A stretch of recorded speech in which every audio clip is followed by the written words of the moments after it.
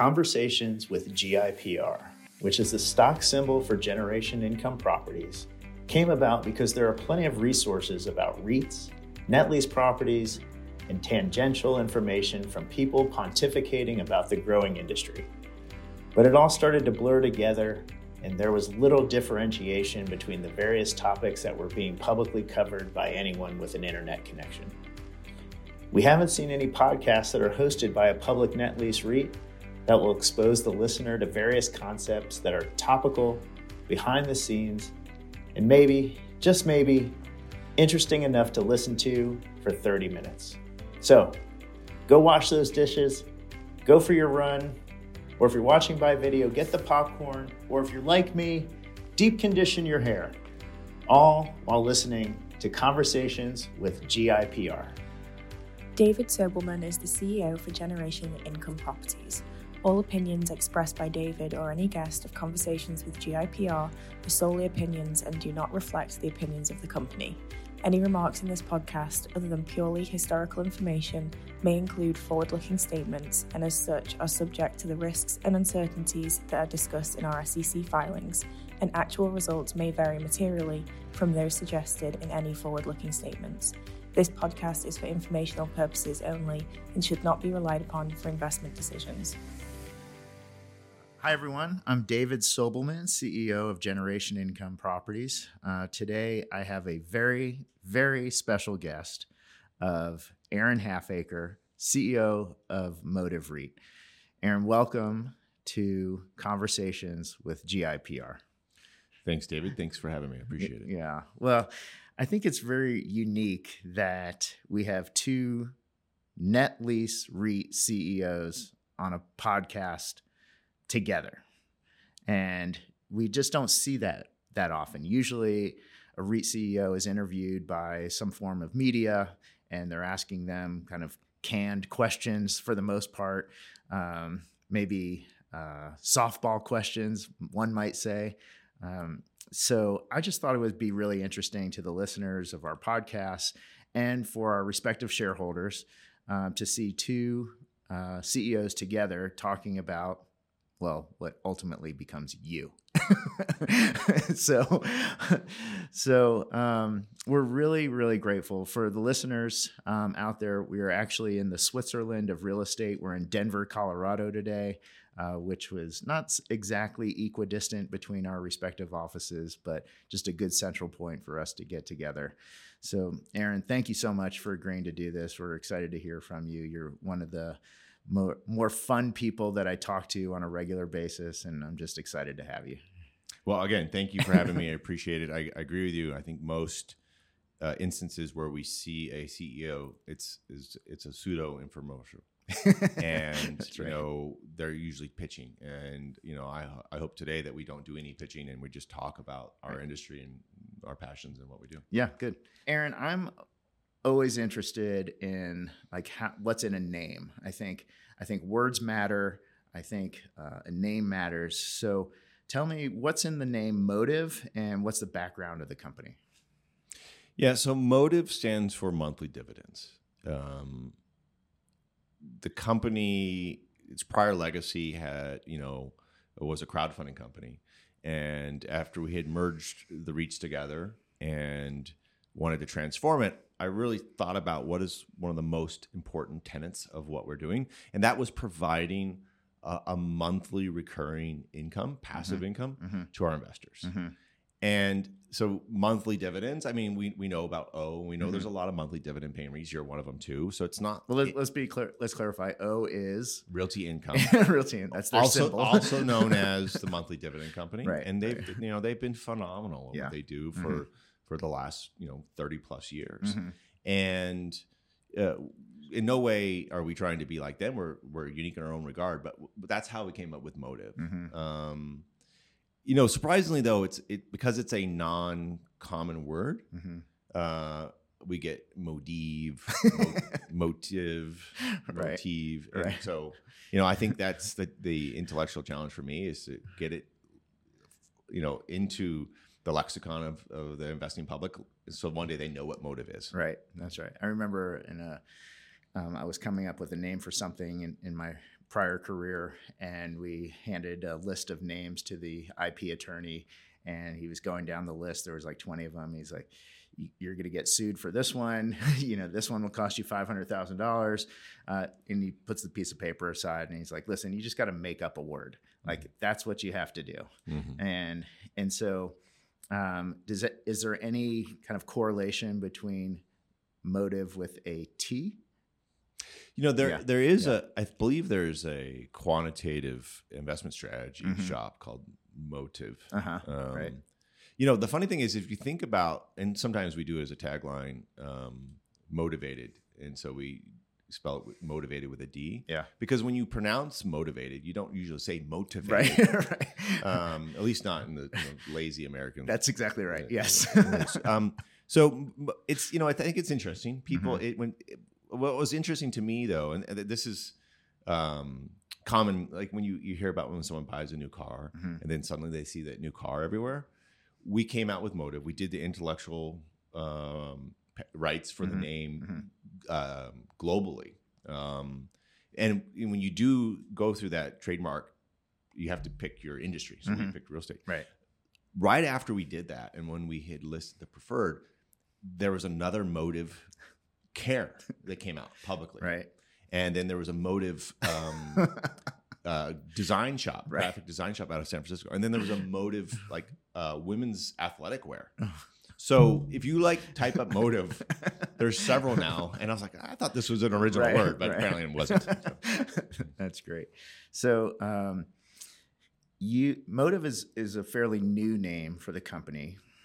So discuss with us the prior name and your involvement in the company since you began.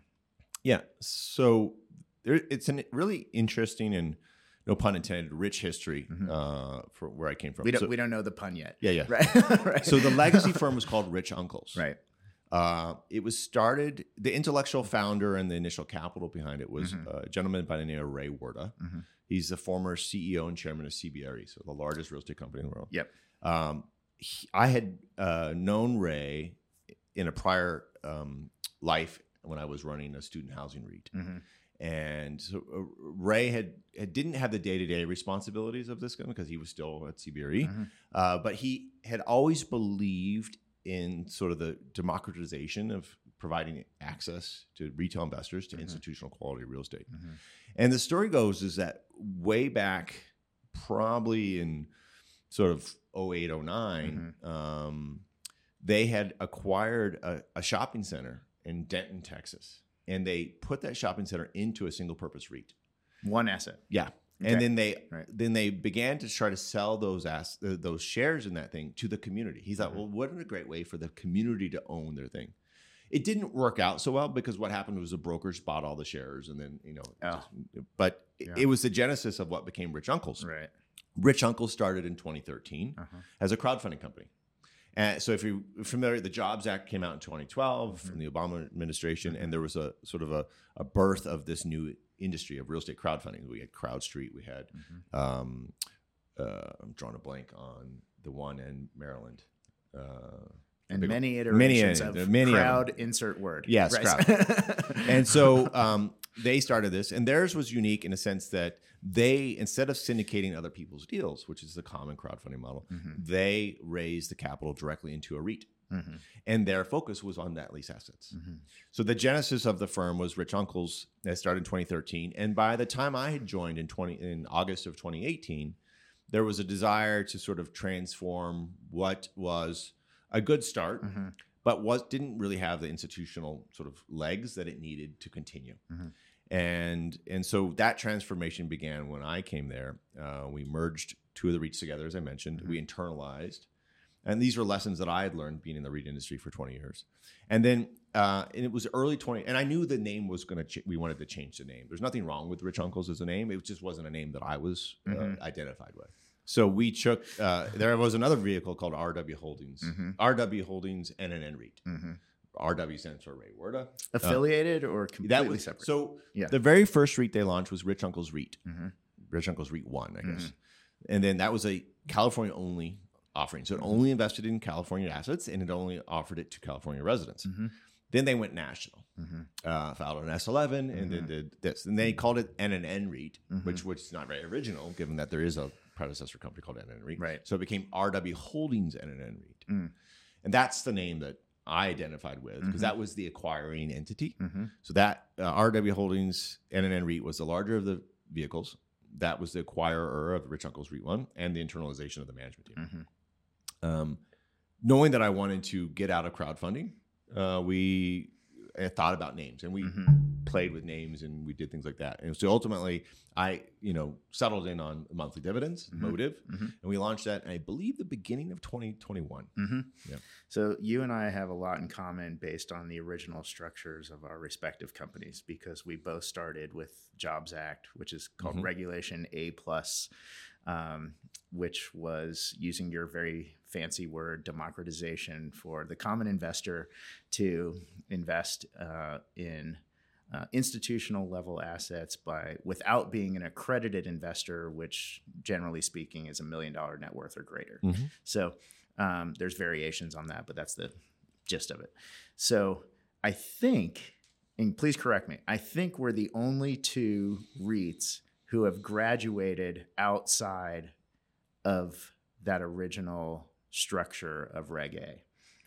Well, to be fair, we did not utilize Reg A on our structure, but we did use auspices of the Jobs Act. Okay. But to your point, right. The genesis of both of ours is from the Jobs Act, and I agree with you.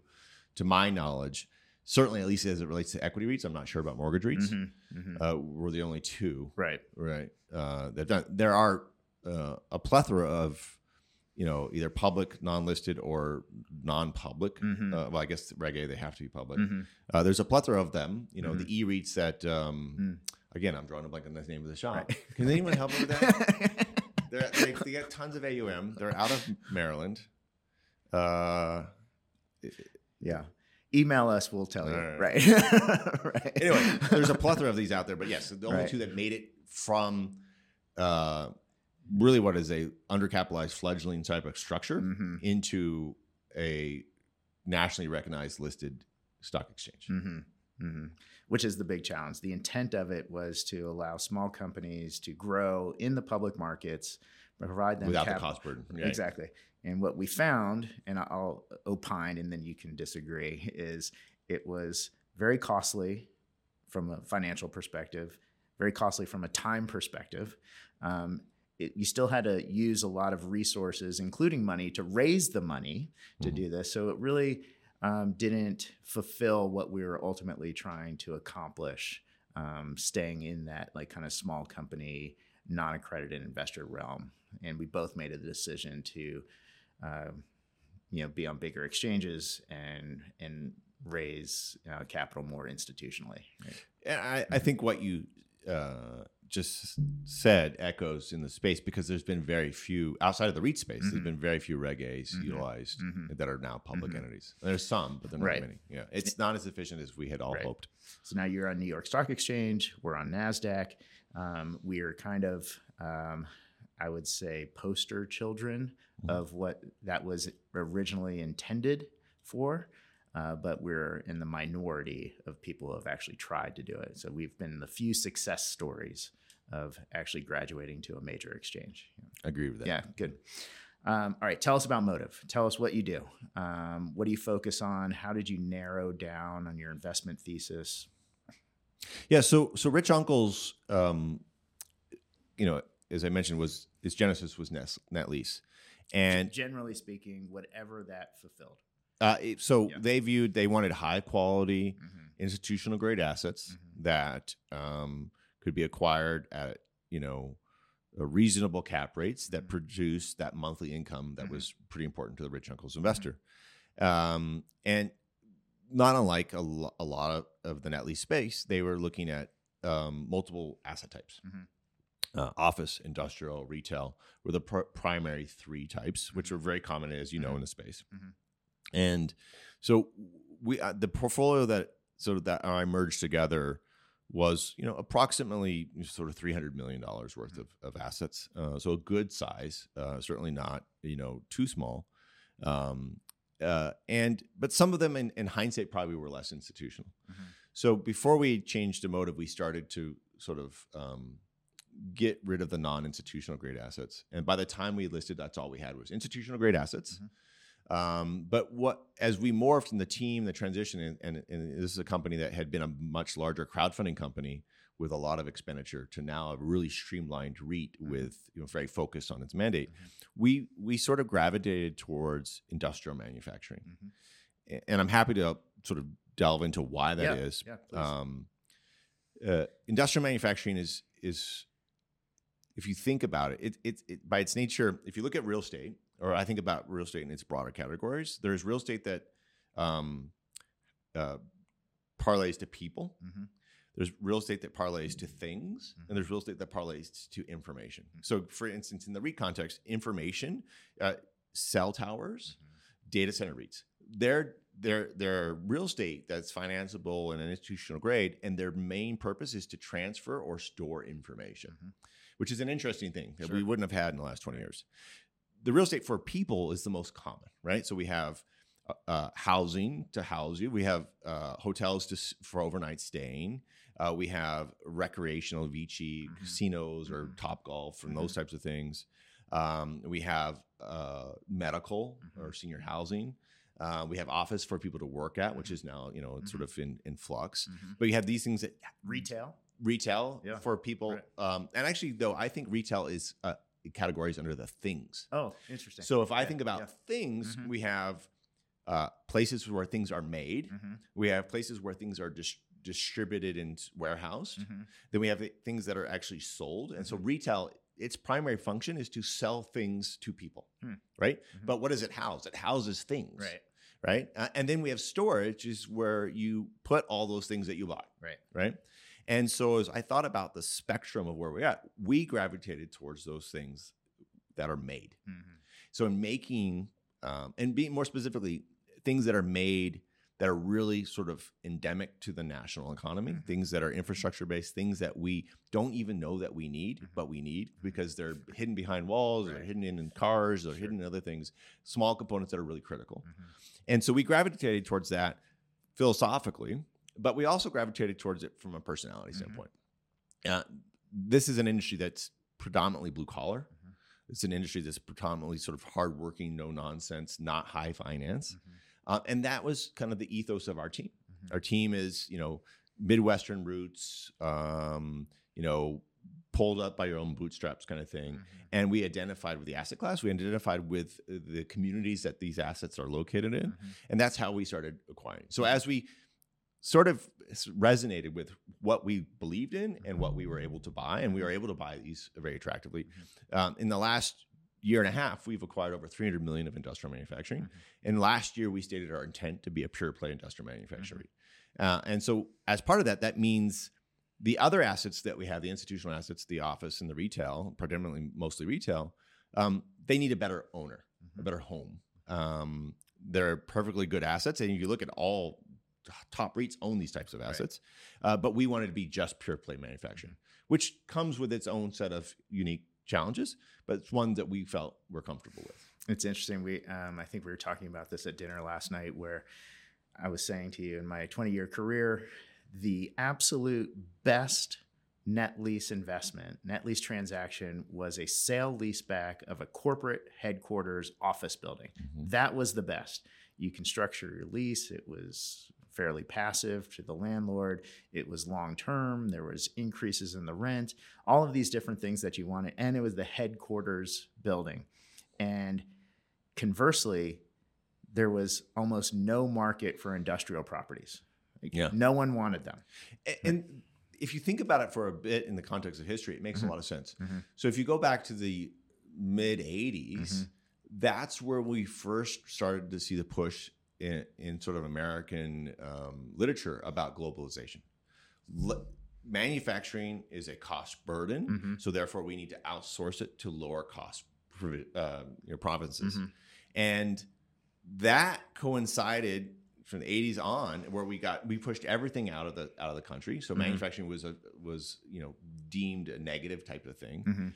At the same time, you go back in the 80s, net lease as a sector wasn't established. It wasn't even established in the 90s. It's really been in the last 20 years, 15 years that net lease has been accepted. I remember being at Green Street, and net lease was the other.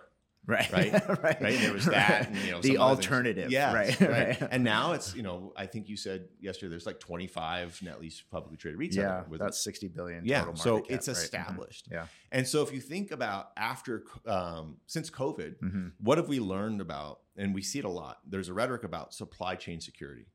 So yes, manufacturing in the U.S. shores requires a higher cost of goods sold. It means you're going to have higher wages, you're going to have higher input costs, but you're going to have certainty that you're going to have that product when you need it. And we found during the global pandemic, and we've also found during the geopolitical crisis in the Ukraine, that you can't get the things that you thought you could before. That's right. And so there's now a move towards onshoring. That's gaining a lot of wind. I don't think it's just a tailwind. I mean, and I don't think it's just rhetoric. I think it's real. And it also sort of fits with where net lease is now an established sector. And so now we're in an era where you can have a pure play industrial manufacturer. There's more incentives to stay close. Yeah, for sure. Let's timestamp our talk right now. So we're summer 2023, in case someone reads this 10 or listens to this 10 years from now. Let's talk about our market, just the overall macroeconomic influences that are kind of making us think differently today. Let's talk about how Modiv and you specifically are thinking about the net lease market.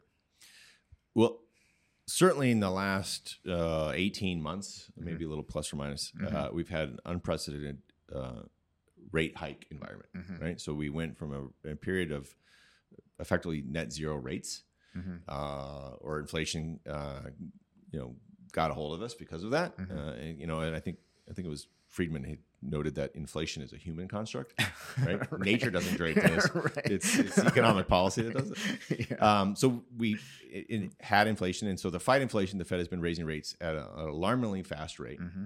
And by design, right? And since February of last year, and that rate environment is, I think, the absolute level of rates is not as important as the volatility in the rates and the uncertainty of that volatility. And so the unprecedented change in rates has made it very hard to navigate in a net lease environment where, for those who don't know, net lease assets, like any real estate asset class, relies upon leverage. Leverage is debt. Debt, right? Yes. So part of your acquisition purchase is part equity or cash, and the other part is debt, a mortgage. And since net lease assets are on long-term leases, measured in years versus days or months, you typically don't have a whole lot of ability to change your pricing, so you have to buy it right. Whereas a hotel or apartment can they can reset their rents much faster. Yeah. Right. And so if you have a rising rate environment and you're only buying a spread, I think it's proven challenging. Right. And we certainly found that to be challenging. It's been a challenging market, but I think with a challenging market comes, as we've seen in many different cycles, opportunity. And I certainly know that Modiv has, and I know GIPR has been sort of trying to capitalize on that opportunity without having some sort of major foot fault. Yeah, that's a good way to say it, the foot fault, right? So we're in this inflection period where transaction volume is drastically down because people, I always say, are fearful. They don't understand the specifics of the market. They don't know what's going to happen tomorrow. They've seen 18 months roughly of these drastic rate hikes, and all of a sudden transaction volume has stalled drastically. I was going to be more dramatic than that, but that's the best way to say it. And so do you find being institutional, being smart about decisions, what's not making a foot fault mean? I think, and this comes from both my actual prior experience, but also just my prior learning about these things, reading about others. I think you have to have a very healthy respect for leverage. I don't think leverage is a negative. I think most people do. Most people associate any leverage as bad. Right. And I don't. But I think you have to be very disciplined with it. You have to be very thoughtful about it. You have to have, a clear idea of the risk that you're taking. Sure. Any decision I ever make, I always, and I don't know if this is weird or not, but I always start. Probably is. I always start with what is the worst possible case scenario. We say that all the time. Yeah. And then I work my way up from there. Right. The unique thing about real estate is you realize vis-a-vis, say, like I wanted to go skydiving. The worst possible thing I could do in skydiving is I could die. The worst possible thing I can do in real estate is not death. Right? So there you're already materially improved. That's right. But I care very deeply about the investor. I care very deeply about the view that, coming from a sort of very lower middle class, blue collar environment. My dad was an electrician. My mom worked in offices. Every dollar you earned was hard to keep. Sure. And you don't want to squander it. And you certainly don't want someone like me to squander it. That breaks the trust of the financial system. Right. And so I care very deeply about those dollars. And so that is a real consequence. It may not be death, but I put a lot of emotional gravitas towards it. And I want to make sure that it's a decision that if I'm making that decision, it's good. So I think leverage there can help that in the right instances. You have to go into it with understanding all the risks. You have to go into it with, eyes wide open about what could go wrong and be prepared for that. But I think if you do it right, it works. Yeah. I think what a lot of people don't understand is that it's actually helpful if you do it right. And your returns can be greater if you're using debt, if you're using leverage. And I don't think a lot of people understand that. And it's not like we're trying to eke out every additional basis point of gain just because we want to. It's helpful, and we're being smart about decisions at the same time. 100%. Yeah. There's a book called The Ascent of Money, which is if you haven't read it or your audience hasn't read it, I really encourage it. It's a relatively long book, but it talks about the evolution of money and the actual capital markets. And once we've got into this concept of sort of securitized debt or debt as an instrument that, as opposed to just, borrowing against from a money shark, it really advanced global economies. And that the use of debt, the prudent use of debt, has been essential, and as well as equity, has been essential for the growth of what we know today as a modern financial system. That's why we have central banks. That's why we talk, global access to currencies. Exactly. Yeah, good. So let's get into like more lay terms. Have you been purchasing assets at higher cap rates? We'll kind of, instead of having these big kind of general macroeconomic discussions, how is today's market affecting you and your company? We have been acquiring. As I mentioned, we've acquired approximately $320 million of assets in the last 18 months or so. Net lease assets, as you know, are a spread investment, which means there's a spread or percentage spread above what the cost of capital is. So do a little math on that just so people understand. So if you were in an interest rate environment, so typically you'll see spreads, let's just pick an average spread of 250 basis points or 2.5%. Yep. And that'll be 2.5% over the cost of your capital. In a rate environment where it was 3%, you could see cap rates that were 5.5. In an environment where... Because debt was... At 3%. Right. So 3% debt, and then people say, well, I want to achieve a 2.5% delta spread. Yep. Then I will buy something that yields 5.5%. And we saw that in 2020, 2021. That was very common. Even the early parts of 2022, before the Fed started raising rates, you saw that. The Fed started raising rates. Banks, in turn, started raising the cost of their debt that they would lend you. And rates stared to go up.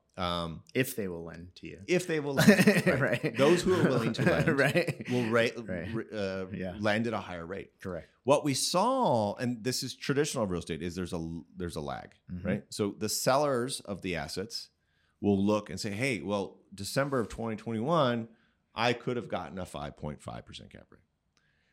And so now they go out in June of 2022 and I want a 5.5, but the market's not there because it doesn't work. The math doesn't pencil. And so you saw a lot of buyers stay in the sidelines because they don't know, is it going to 6% interest rate? Is it going back to 3? They didn't know. They didn't know what the spread is. Should I be buying at 200 basis point spread? Should I be buying at 400 basis point spread? So we saw opportunity in that. Opportunity. We've certainly acquired assets in widening cap rates over the last year and a half. So, the beginning of 2022, they were 6 caps. Now our last quarter, we bought over $100 million at a weighted average of 7.7 cap. Great. Right. Drastically different from 5. Yes. Yeah. Right. To show you. And what has been the sentiment from the sellers or their representatives when you are making offers at what they would probably say is a higher cap rate than what they've become accustomed to? So what I've noticed over the last 18 months of this rate environment is we've seen the buyer pool change, and that's informed the seller pool. Early last year, you had a lot of smaller individual private investors who had access to bank capital bidding on deals that now only REITs are bidding on. That was, to emphasize this point, and I wish I could be more dramatic, that was the very deep pool of potential buyers. You would have, it's not uncommon at times where you would get 15 to 20 bids on an asset. Right. Because 2 guys with a balance sheet, a bank willing to give them financing at 70% could go bid and they would pay a lot because the spread worked. That's gone now. We don't have those buyers in there. So now it's typically REITs buying or well-capitalized private equity sponsors who have capital that it's not dependent on an individual mortgage. And so the buyer pool has reduced. I think the institutional buyers have always been more price sensitive, not willing to chase a thing.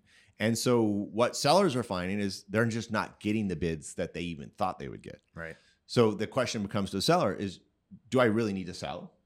And sometimes that answer is yes. And so they take what is market, and then that becomes a new print. And then the next time around, it happens, right? Just like in the housing market. Yeah. And print means like benchmark. Yes. You know, that's the new floor. That's the last known price. And so that's the current price. That's exactly right.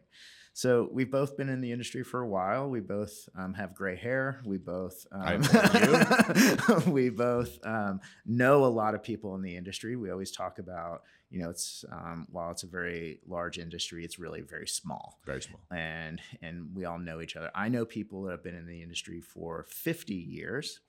They literally made their first net lease investment where they were kind of like making up what the lease terms would be. And I've read leases that have been typed on a typewriter, and that are still in effect today. And these people have said, I had no idea that I would still own this asset 50 years later, right? And so that happens sometimes.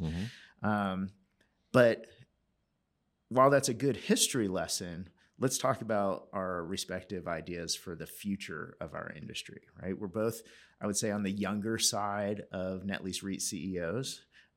Is that true?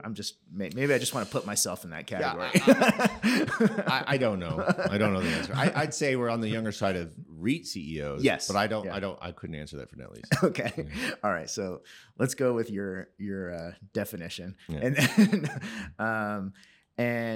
And our shareholders, our respective shareholders, want us to run the companies for periods of time. And we have to kind of have not so much a crystal ball, but a forecast based on our experiences in the past. So what do you think the future of our industry has for both of us? Look, I think the net lease sector has had a tremendous amount of evolution in the last 15 to 20 years. And I think that's only going to continue. And the reason I say that is 15 years as an asset class is not a long time of history. As you get more data, more experience, that means there's been some viability. And as you have viability, you have more market entrants. And so the more people who are participating in this environment, it leads to innovation. You talked about leases. And I think net lease is just a construct. It's a form of lease.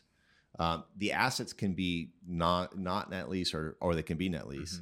And I think we've seen a lot of evolution in net lease in terms of the lease types. And then it depends on someone's definition of a net lease. Correct. Yeah. Right. And so if you think about this lease that you're having a tenant sign, for us, oftentimes the focus, we hear about the focus has been on cap rates, and cap rates are important. I don't want to belittle them. Cap rates are very important. The economics are very important, but just as important is the terms of your lease, the conditions of that lease. And I think we're seeing a lot more advancement and sophistication in making sure leases are designed to last 50 years or designed to protect in that sort of binary outcome if they don't run or renew. And who's driving that? I think it's a lot of, candidly, I think it's some of the REITs. I think it's a lot of the private equity sponsors that have been buying assets. I think net lease assets, because some people view it as a financial instrument, and I think that's a fair analogy. Like a widget, here's a way to make a return is to buy one of these assets. Right? Being a financial instrument means that you're going to attract increasingly, net lease is a sector that has a lot of Wall Street in it. Whereas, a development REIT or something like that has more sort of the real estate dirt guys. So real estate capital markets folks, particularly from the Wall Street or the banking environment, have made their way into net lease. And there's a lot of innovation that has come from that. And I think that's going to continue. I think net lease is very, very conducive to scale, right? I don't know how many properties Realty Income or O has, but it's a lot, right? And they don't have to have exponentially that much more employees to manage those assets. So not unlike a portfolio of securities, a net lease is conducive to scale. So I think we're going to see a lot of evolution. I think I think you'll ebb and flow in terms of consolidation, right? I think you said there's 25 names out there. That's probably, 15 too many. I don't know what the exact number, but it seems like a lot. There's a lot there. We've seen that happen in other sectors too, right? There's quite a few apartment REITs out there, and they're stratified by class. But we've seen consolidation in some of the sectors where there was a lot of early entrants, then there was consolidation, and then if there was unique opportunities, then you saw expansion again of new entries. So right. So you and I both at least claim to each other that we like to be analytical. We like to use data, and we just don't like to make decisions based on gut feelings. Yes, experience matters, but we actually like to use math.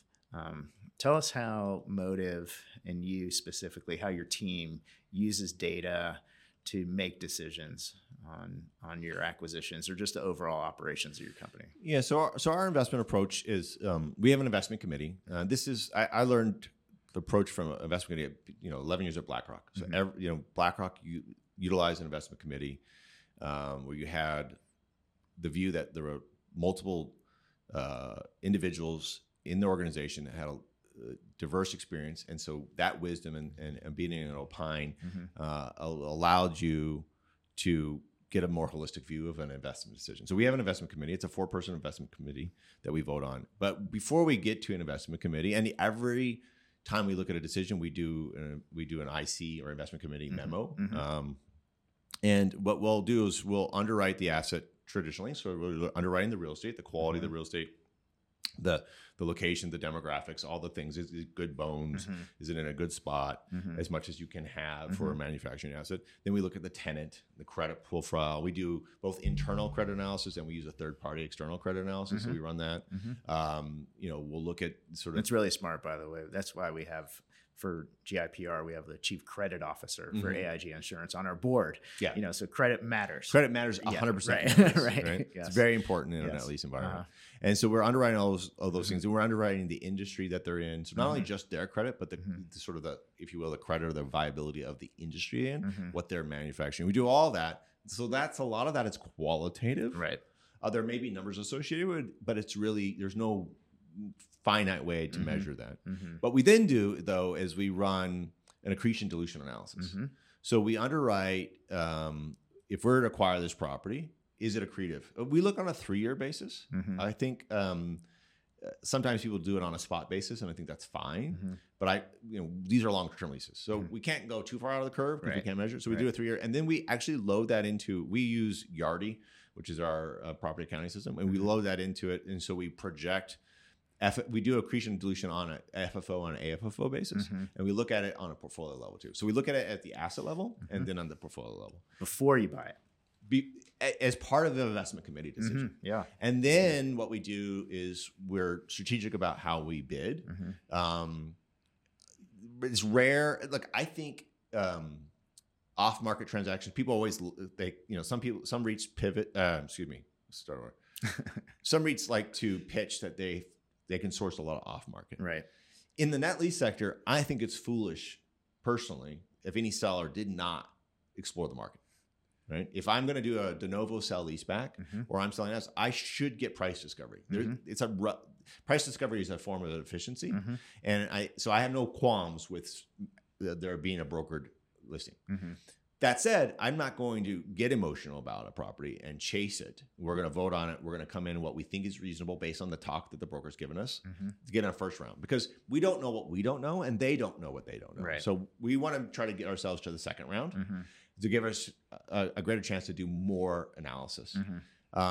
Once we get into the second round, then we will price it relative to what we believe is prudent. In some instances, that might be a lower cap rate. Some instances, that might be a wider cap rate.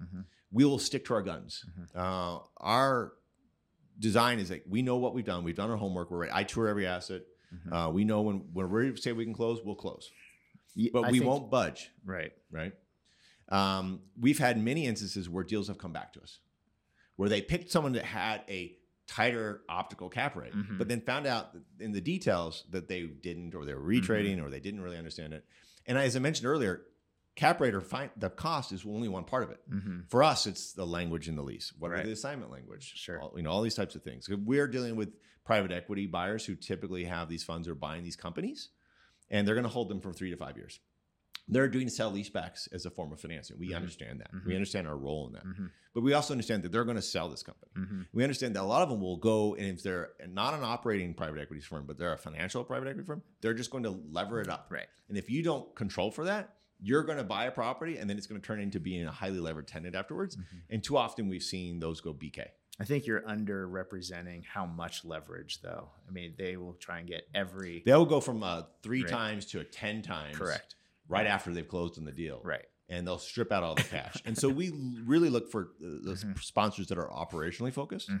They've got a specialty, and they're buying these middle markets. These are middle market credits, because that's where the opportunity is. Because the larger funds have to buy the larger scale things. Right? They can't just put out $50 million. They have to put out $500 million. Now, you kind of pass by one of the topics you just discussed, is that you actually go see all of the properties. So we do the exact same thing. Tell us why you do that as the CEO, and tell us, what maybe a horror story you found after you've done that on one of your site visits. Why I do it? 2 reasons. Because it's not typical. I think that's not the point. Typical. Right. It's not easy either. There's a lot of travel. We're going to places that are not major markets. Right. So it's planes, trains, automobiles. Right. I think it's 2 reasons. One, it's congruent with who I am. That if I'm going to, again, I think very deeply about that individual investor. And if that, I liken it, if that was my mother or my father or my relative, and they had put their nest egg in there, right? I don't want to screw that up. And for me to get confidence, I want to see this asset.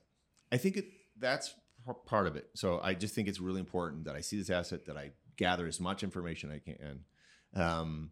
The other thing is what I found, particularly with industrial manufacturing, it's very nuanced, right? So a CVS might, a CVS is a CVS is a CVS. Well, we know that's not true in the real estate context, but it's a lot more uniform. Manufacturing facilities are not. Every one of them is sort of bespoke. You can't really spec build manufacturing because it's designed by the founder of the company or the needs of those things. So you need to see the asset. And look, most manufacturing boxes, if you will, the bones of them they're not overly original. They're not skyscrapers. They're not real overly beautiful. But what's important is how they're laid out. It's important what's inside them in terms of equipment. It's important how viable that business is. And you pick that stuff up by going to it. So I think you learn a lot by doing it. So that's one reason. The other one is it's just, I think, congruent with, as I mentioned before, myself and my message to the investors. But I know what this is. I've seen every one of our assets. I've toured every one of our assets. I've toured every asset that we're going to buy, even the assets we don't buy, right? But in the process of doing so, you start to develop a real sixth sense of what market is, of what is a good operation, what's not. Horror stories, I don't know if I have any real horror stories. It just, but I think you get a sense of it. For instance, I found, like, we toured in Ohio a glass manufacturer. Been around for 100 years, a gargantuan property, but a very old property. And just walk through it and realize that's not us. It's too big of an asset, too old of an asset. What happens? You ask yourself with the manufacturing, what happens if they go dark? Right. And if anyone's ever taken the Amtrak from either Boston down to DC, mainly through New Jersey, Pennsylvania, you'll see a lot of derelict manufacturing facilities. These are from the 1800s, right? They never were re-tenanted. That's the risk that fear people have. I think it's a risk that can be easily avoided, but it helps to avoid those risks by touring the assets. That's great. We always like to say we get a much better feel of the community when we're there. And then we're very relational in our company. So we want to talk to the people who are operating that asset. Like, who is in charge of the facilities and the operations of these four walls, so we can make a decision on whether or not that's the right person, and we want to invest our shareholders' money into that. Yeah, that's smart. Okay. I'm going to get personal now. Okay. All right. So favorite color is blue. I would probably deem you to be the fittest net lease REIT CEO in the market. I have no idea if that's true. I'm just telling you, you are. Right. Tell us what your last race was. So I'm a runner. So that the race that I do is a running race. And I do distance trail running, which I differentiate that because in high school I was a cross country and track runner. Right. And road races and shorter distances are very much about time. Right. And I'm not competitive in that regard. Ultra races, physically competitive. Well, I just in the sense that I'm not. I never really enjoyed, even though I was a good runner, I wasn't a great runner in those shorter distances and those faster speeds. I never really enjoyed that push, that feeling that you're just like your lungs are always burning. When I found trail running, which actually allows you to commune with nature, which I really enjoy, along with distance running, which typically the thing about distance running, and I'll give you an example. Let's say you've never run more than 10 miles in your life, and I've never run more than 30 miles in my life. And then when you run 11 and I run 31, we both achieve the same goal. We just both achieved a personal record, right? And it wasn't necessarily how fast you ran it, because there's always going to be someone's faster. And there's always going to be someone who can run longer than you. But for you to do it, and I think about trail running in distances, there are lots of distances. The human mind is really shifted now. There are races that are 3-day races that are 250 miles. Kudos to them. But I think it's a wonderful personal development. I like in running, I call it the Schumpeter shuffle. So, Joseph Schumpeter, creative destruction economist, and I shuffle because it's a bit of a shuffle because you don't want to trip over a root or something or a rock. But by doing that, you're pushing yourself on the trail. You're creating a new version of yourself as you destroy the old version, right? So as you push through and climb this mountain or push farther, you are expanding who you are as a person. And my measure of each day is, did I improve over the prior version of myself? So how are you using that in the company? Well, it's sort of the Japanese philosophy of Kaizen, so constant and never-ending improvement, always trying to iterate, always trying to be better. Some days you're going to be a lot better, and some days you're not right? And that's life. That's right. And so I use running, to me, is analogous to that. And so the last race I did, I think was 2 weeks ago. It was a half marathon in Tahoe. Which is where the company's headquartered. We're in Reno, so we're just down the hill from Tahoe. And it was great to be able to run out in nature on a trail, could see Lake Tahoe. We're getting mountain air. My next race is coming up in August. It's a trail marathon. So, and my goal is I've been, transitioning into longer races, and, visions for 50Ks and 100Ks and at some point 100 miler here in the next sort of 24 months. Yeah. But that said, I'm not doing it for the sake of running in terms of racing. There are I love to see the really good runners. It's just a personal journey. Yes. It's actually one of my hobbies. Yeah. You have 4 kids. What do you worry about for them? There's a lot of things you can worry about for children. Parents just worry. Yeah. I view my job is to try to be as good a guide and mentor as I can. We want to be protectors. Yes. But it's not always the role that you can have. You're so right. And so my biggest wish for my children, which is a little bit different than the fear, and I tend to focus on the what to be obtained, is that they find the fullest version of themselves. I don't care what it is. That's exactly right. I just hope that they can expand and grow in an environment where, and sometimes those are going to be stub toes or the hurt feelings and things like that. Right. But that they grow into the fullest version of themselves so that they can find themselves to be content when they're adults. Because I think in our society, there's so often that people are not. That's right. They lack. And I don't think it means you need to have any certain type of thing, but whatever is congruent with you is what I hope they find. That's right. I always tell my kids, like, the struggle is the fun part. Like, you have to learn how it feels to earn something. And that takes a ton of work and pain and disappointment and failure and everything, but it makes you so much better long term. And the people who don't experience that don't have that feeling.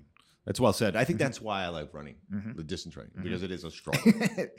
And I like the challenge of it, right? Because we've all heard this, but you don't know happiness until you felt sadness. You don't know comfort until you felt discomfort or pain.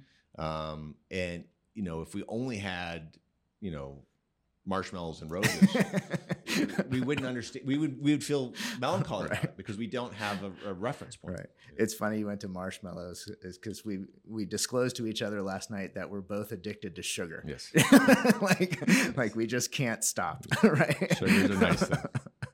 Okay, we're gonna do rapid fire. Okay. You ready? Go. Favorite book?